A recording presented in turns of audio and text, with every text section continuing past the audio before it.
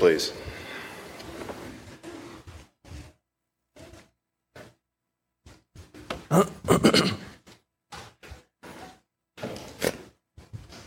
I really enjoy being around that person. You know, every time I'm around her, she has a way of finding a way to lift up the people she's talking to. I wonder how many of us have said that about somebody, something like that, or had that said about us. I think if we're familiar with this, both giving that praise as well as maybe having received that praise at some time or another, it would mean that we are familiar with the elements of Romans 12, and in particular, verse 10. And so I'd invite you to turn with me to Romans chapter 12. We'll be studying from there this evening. And we're really going to look mainly at one verse out of this text, but it's not going to feel like it, because to look at that verse, we need to back up and look at some of the other verses before it. And so really it's a good part of chapter 12 we're looking at. But it makes me feel better to say we're going to be looking at one verse. It's a short lesson. And so, so good to have everybody here tonight. Good to see everyone this evening. And hope that you're kicking all the allergies that are out there right now and making it well. It's good to be here today, and good to get to be here this evening, and appreciate everybody who's led us today in worship and service to God together. And if you're a guest and you have questions about us, just ask. We'd love to hear from you and try to answer those questions from God's Word together. We have talked in previous lessons in this series about the various aspects of our relationships together as God's local family. And we've directed it more toward the local family as we've looked at things in Scripture rather than the universal family of God, though some of the verses we've used would include the universal family of God. This evening, I think it pertains more directly to the local family, though it could be applied in some other ways, I'm sure. And as we've looked at these together, I hope that you've been impressed with understanding, maybe rethinking, maybe re-emphasizing in your life some areas where the family is a bit misunderstood, or where we just need to re-emphasize some things we already know about God's local family. At any rate, I hope it's been productive for you, and I hope that it's been something that has been helpful and edifying to you. We've talked in these previous lessons about God's family. Last week, for example, with Brother Loomis, accepting one another. And then this morning, Brother Ball talked about bearing with one another's burdens. Very good lesson there. And in particular, toward the local congregation specifically. Tonight, we want to consider glorifying God by devotion and honor toward one another. Our devotion and honor toward one another. And I don't know if Sister Peak is here tonight. She always points out when I misspell words, and you'll notice I misspelled 1 Thessalonians. It's my fault. But you get the point of what we're talking about there. If you're a member here at Milwaukee Avenue, you know we've become very familiar with Romans chapter 12 over the past year. We've specifically talked a lot about Romans 12, 1 and 2, the change of mind and heart to make us in more service to God, and how it is that Paul does say we are to be a living sacrifice, which means that we're to be nonconformists to this world, in essence, and transformed by the renewing of our minds. And I just don't know if you've noticed before or not, I really never paid much attention to it until this past week. By the testing, you may discern. Notice the word testing, which helps us to understand it isn't just something that happens, it's something that happens only through trial or difficulty or opposition. And so by the testing, we change our minds and our hearts, and we become people who discern, who come to distinguish or better determine what the good and perfect will of God is. There's quite a bit more in that text that we could talk about tonight if we had more time. But I think sometimes we read those words and don't really digest the meaning of what he's saying there. And though we are supernaturally forgiven and transformed as a new creation in God's family, we are not suddenly endowed with some kind of supernatural discernment regarding what is good and perfect in God's will. That takes time. As he uses the word here, that takes testing. That takes effort. That takes a desire to get up and start again when we get knocked down or when we fail, to start afresh again. Experiences help us grow as Christians. Both good and bad experiences help us to grow if we're looking at those experiences correctly through the sight of God. What Paul describes here is a lifetime of Christian development in these verses and in the verses to come. If a person feels underdeveloped after having been a Christian for some time, what that means is that the process of growth is still continuing. It's not finished. Well, I find that refreshing. The worst thing in the world is to get to the end of something and say, well, that's it. I'm at the top of the rung. That's as far as I go, right? And we never get that way, is what Paul is saying here in this text. It's a lifetime development, and it's through that we learn the perfect will of God. That takes time, and it takes a process that we go through. Paul then proceeds to teach us what non-conformist to the world and conformist to God's way of thinking looks like in the next few verses. Look at verse 3. Paul calls upon each to consider him or herself realistically within this family of God. For as in one body we have many members, and the members do not all have the same function, so we, though many, are one body in Christ, and individually members one of another. Notice that Paul there is speaking in terms of the local work. I mean, that's the only practical way that the concept can be understood here. If he was talking about universal work, how is it that we have functions one with another? Do you have functions with somebody in China? Now, spiritually, you might. I understand. But he's not speaking in just in those terms. He's talking about the connection between brethren here. And the only way we get that is through the local body of God's people, the local church. And so he's speaking he's speaking in very practical terms, usable terms, and not just hypotheticals in this text. For example, if one had a gift of prophecy, they were to use it in benefit of those that were a part of that membership, that local body. He goes on to say, if we go on down to verse 6 of the text, having gifts that differ according to the grace given to us, let us use them. If prophecy, in proportion to our faith. If service, in our serving. The one who teaches, in his teaching. The one who exhorts, in his exhortation. The one who contributes, in generosity. The one who leads, with zeal. The one who does acts of mercy, with cheerfulness. So again, how could they do these things? How could they manifest these things in their life if not for the local family of Jesus, the church, the local church? That's the only way these things could practically be carried out. In verse 9, Paul continues, let love be genuine. Abhor what is evil. Hold fast to what is good. Now here it is. Love one another with brotherly affection. Outdo one another in showing honor. Do not be slothful in zeal. Be fervent in spirit. Serve the Lord. Rejoice in hope or assurance. If you don't have assurance written by hope, you should. I think it means more to us in our English language. It is our assurance that we rejoice in through Jesus Christ. Be patient in tribulation. Be constant in prayer. Contribute to the needs of the saints and seek to show hospitality. Bless those who persecute you. Bless and do not curse them. Rejoice with those who rejoice. Weep with those who weep.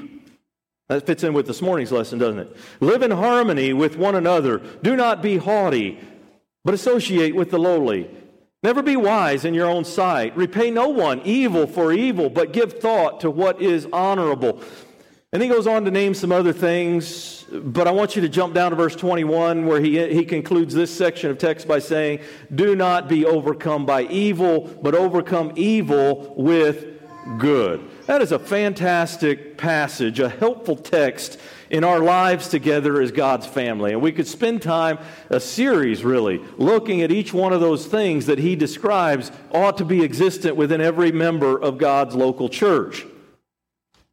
A lot to notice in those verses. But I'd like to take particular notice of two sentences there in verse 10, where Paul tells our Roman brethren, be devoted to one another in brotherly love. That is to say, be kind or affectionate with one another. I thought I had a chart on that. Maybe I do. Let me see. Yes, right here. And we can see the versions that are used and how they translate this a little bit better. It gives us a better grip on maybe what he's actually trying to get to grammatically in all of this. Be devoted to one another in brotherly love. The NASV and NIV says, be kindly affectionate to one another in brotherly love. Kindly affectionate, devoted. Or the ESV that I'm reading from and the Revised Standard Version say the same thing. Love one another with brotherly affection. So you've got devotion, kindly affectionate, and affection. You getting the idea that he's trying to get to in this text? I think it's helpful to us to understand a lot of times we think of love and our mind immediately goes to a very different kind of thought, a very different term.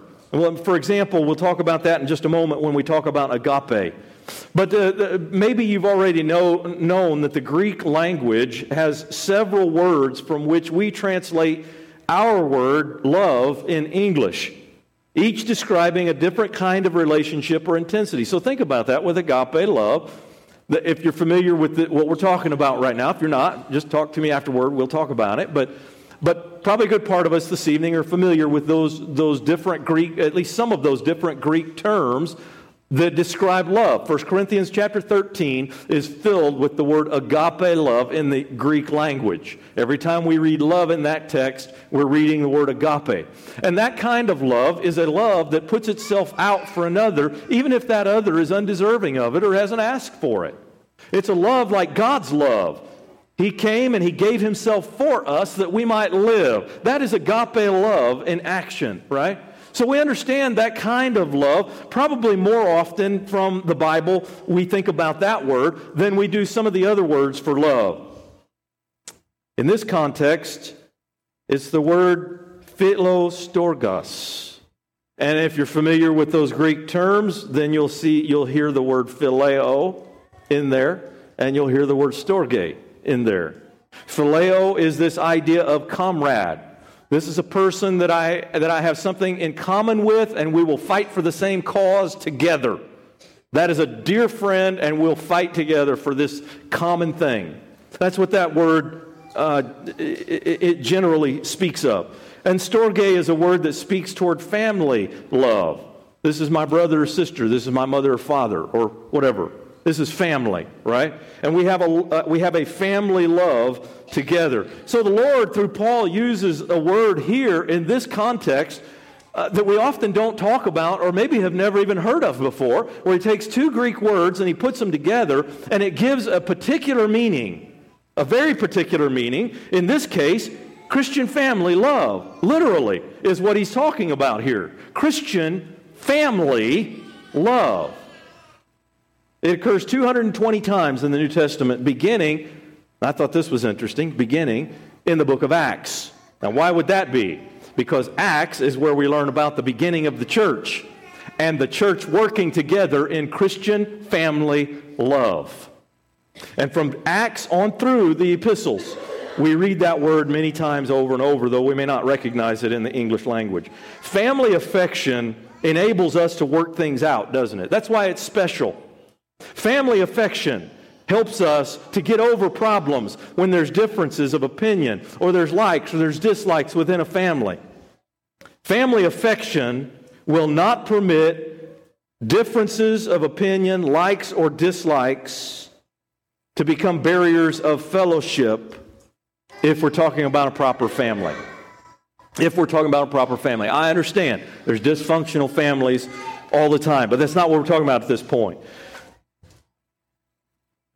As I was thinking about that, the thought occurred to me, it's not based on feelings, is it?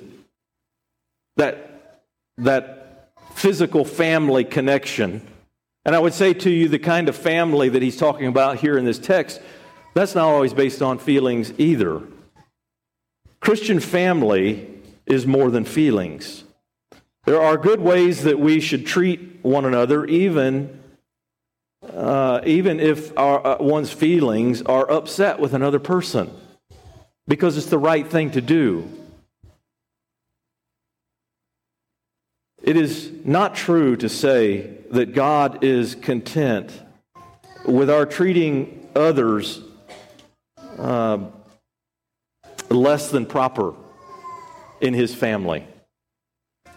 Or I'll treat this person decently, but all the while I'm harboring ill feelings toward that person. That's not what this text is talking about when it talks about having Christian love one for another. When we read that we are to love one another with family affection, we might just keep reading past that, but Paul is actually desiring the readers to pause and consider that a little bit more deeply. You see, it gives greater meaning when we do that to other places of Scripture. For example, there's the definition if you wanted to see it. Sorry, I'm behind on my charts. For example, when we look there at Ephesians chapter 1, verse 5, a familiar passage maybe to some of us, God predestined us for adoption through Jesus Christ. What does that word adoption mean? That's talking about family love. That's what that's talking about, adoption. And in chapter 2, verse 19 of this same text, we are members of the household of God. Doesn't understanding that Greek concept, does that give a little better meaning to you when you look at these two other passages that we often read about, but we can see them in a deeper way now? Jesus looks at us as family. And Jesus wants us to look at one another as affectionate family. And I think we might miss the word affectionate. I keep trying to reuse it. Affectionate family. This family is the Lord's family, brothers and sisters, and everyone in it is in it by God's adoptive grace. I am here by God's adopted grace, and so are you here for that same reason. God wanted it that way, and therefore no one has the right to be here more than any other has the right to be in this family. I don't have the right. I was given it. You don't have the right. You were given it. Therefore, how should I treat my fellow sibling who is in the same position that I was in and is in the same position now together? You see, it gives a different meaning if we stop for a moment and think about that. And it's not something probably that may be new to you, but we should constantly be rethinking some of these concepts. And in the adoption process, we've been brought together as Phileostorgos, one affectionate Christian family. I love that part of the text, how he is pressing on our minds, you're not just family. You have a care and affection for one another in that family.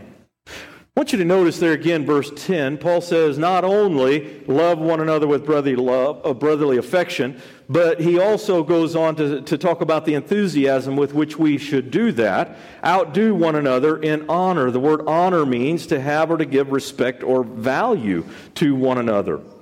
You ever noticed family who respects and values one another naturally likes being together with one another? I mean, that really is true, right? Families who really love each other don't say, the last thing I want to do is get together with my family. That's not how that works. It naturally is that we would want to be together, and it will generate all kinds of things when that happens, when they're together, right? When a good family's together, it generates all kinds of stuff, and close associations and further sharing, and all of these good things come from being together with good family. I would just say to you, brothers and sisters, if you find week after week, month after month, the only time that you're in contact with your brethren is at worship once or twice a week, maybe you should rethink that concept that Paul's talking about in this verse. This verse calls for more than that, doesn't it? You may need to rethink the implications of this teaching set forth by the Lord here, as well as other passages that we could look at that are like this. A proper family in Christ doesn't just go to church together, brothers and sisters. We are the church together. And there's a big difference between those two things. One involves closeness, and the other one just involves an association. We are more than an association. We are family, affectionate family, and family that honors one another, he says in this text. I want you to recall with me how Paul goes on to describe there in verses 10 through 16 things that show honor toward one another, like patience or generosity toward one another, or grace toward one another, grace in the sense of meeting one another's needs, that concept. Sympathy for one another, harmony with one another, and humility, seeking the highest and greatest good of another before one's own, in other words. These are all things brotherly love and honor are built upon. Our lives are connected to one another as a wholesome family connects one member to another member within that family, not just by necessity. Now, in practical terms, let me say it this way, not just because we go together to worship. That's a necessity. You see, if we're not attending worship, we're not obeying God. So he demands his family comes together on the first day of the week for worship. And then he tells us how to do that worship. But my point to all that is, it also should entail opportunities when we are able. And I understand we're not always able. But when we are, that should be our desire. I want to be with God's family. I want to be with this brother, with that brother or sister. This illustration introduces us to a couple of things. One is good and the other is, one is good news and the other is bad news. The bad news is that not everyone connects with what we've been talking about tonight. I find that sad. And that's the bad news. The reason they don't connect is because they don't get it. They might not get it for various reasons, but one of the things that I have seen in our society, and not just our society, one of the things I've seen among God's people over the years, I don't know what it was like in Paul's day. I have read that the divorce rate was outrageous in Paul's day, and it would seem that would be right and true with the way that the Pharisees came to Jesus and said, is it right for a man to divorce his wife for any reason? Then they go on to make a case why they ought to think they ought to be able to. And Jesus made a case, no, it's never been that way. It should never be that way. But a divorce rate, I think, is a reason for why it is sometimes people come among God's people and they don't get what we're talking about. Many have grown up and are growing up not knowing what it feels like to be truly accepted and loved and made secure within a family unit. A lot of people don't know what that means. And that is certainly becoming more and more true in our day. Because of dysfunction and unfaithfulness within families, many have not learned to trust others, and instead they have developed habits that are anything but Christian-like, and they have to learn these habits over time. And those who already instinctively, it almost seems, were born into, we might say, these kind of habits, we have to be patient with those who are still learning them. And of course, there's always the understanding that even those who know right from wrong and have learned well over the years stumble and fall and do boneheaded things, right? Many in our day have learned to lie, and they've learned to deceive as a way of life, to manipulate, to create disunity to get things they want. Drama in their relationships are constant.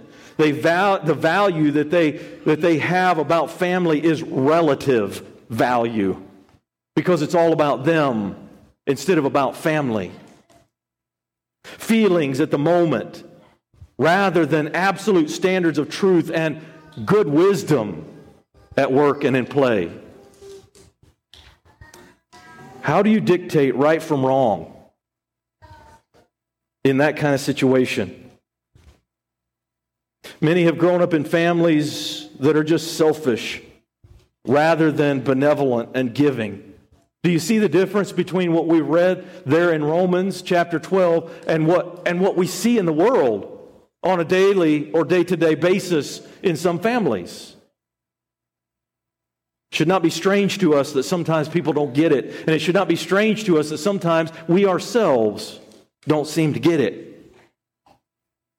And unfortunately, becoming a Christian doesn't automatically change those attitudes and those actions which have been learned in our past sinful life.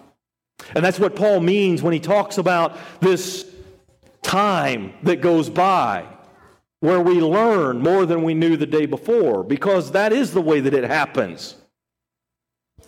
Consequently, upon becoming a Christian and joining a local family of God, some have no idea what it means to be loving and caring and trusting and open and sincere as a brother or sister in Jesus Christ with the counterparts that exist within that family. But I would say to you, after having said that, which is quite negative of a realization, I think, probably we'd all agree with that, it introduces the good news. And the good news is God has designed the church, His family, to bring to light spiritual and emotional healing no matter what kind of background we've had. If it's great, that's great. God's going to enhance it. If it's horrible, that's okay. God's going to fix it. God has the church for a reason. I love the quote that Zach said this morning. The church is not for God. The church is for God's people. It is God's people. It's God's family. We're here for one another. We were created as a family for one another. Adopted for one another.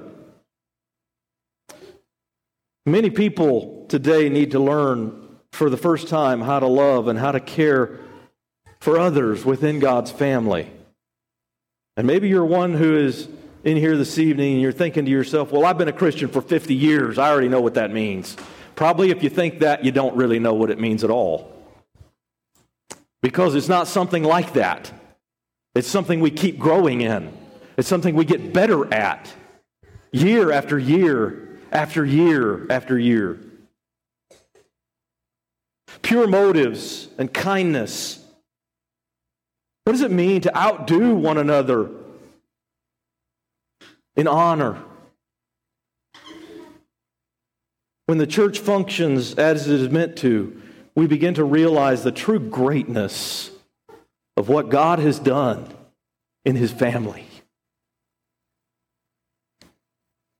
How can we do things for one another that shows honor? I know you could add to this list. I wrote down just some quick things. Pray for God's power to influence and help me to be a better sibling. Right?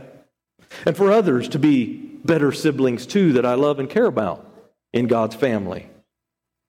We can focus on heaven and God's mercy on all of us. How often I need to remember, I am where I am by the grace of God, and so are you. None of us earned it. None of us deserve it. No one's better than another. We may all function differently, but no one has a better place in God's family than you do or than I do. And we can refuse to be a relational fatalist. And what I mean by that is God doesn't demand what we cannot do in our relationship yet. But here's the thing. There's nothing that's impossible with God, and if one is willing, He will cause success in every relationship you have with another sibling of His, no matter how difficult it might be. If both are willing to overcome, God provides what it is that will bring peace in relationships. Every single time that is true. God doesn't tell us to be this kind of family and then not give us the tools to do it. He absolutely does. And it comes through our desire of learning through experiences. Think about what all of this means to a young person who's grown up in a dysfunctional home, or an older person for that matter. Grown up in a dysfunctional home and comes into God's family, begins to observe, watch us, see how we work, how we function, see how when there's an issue, it's overcome through love and affection and honor for one another. Can you imagine what that feels like to say, I want to be part of that family? It does happen. I mean, there's people sitting in this very auditorium right now, brothers and sisters in Christ, who became Christians because they were attracted to the family of God, even before they were attracted to the truth of God.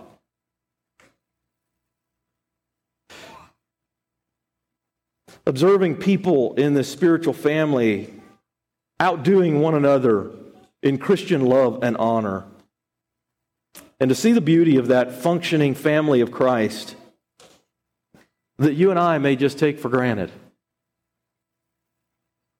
I'll admit to you, brothers and sisters, I take that for granted.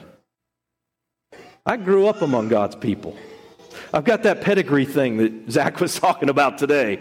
My dad was a preacher. My grandfather was a preacher. I'm a preacher. My brother's a preacher. I grew up among God's people. I mean, like from the time I was born, I heard God's people singing. I heard God's people praying. And you know what happens?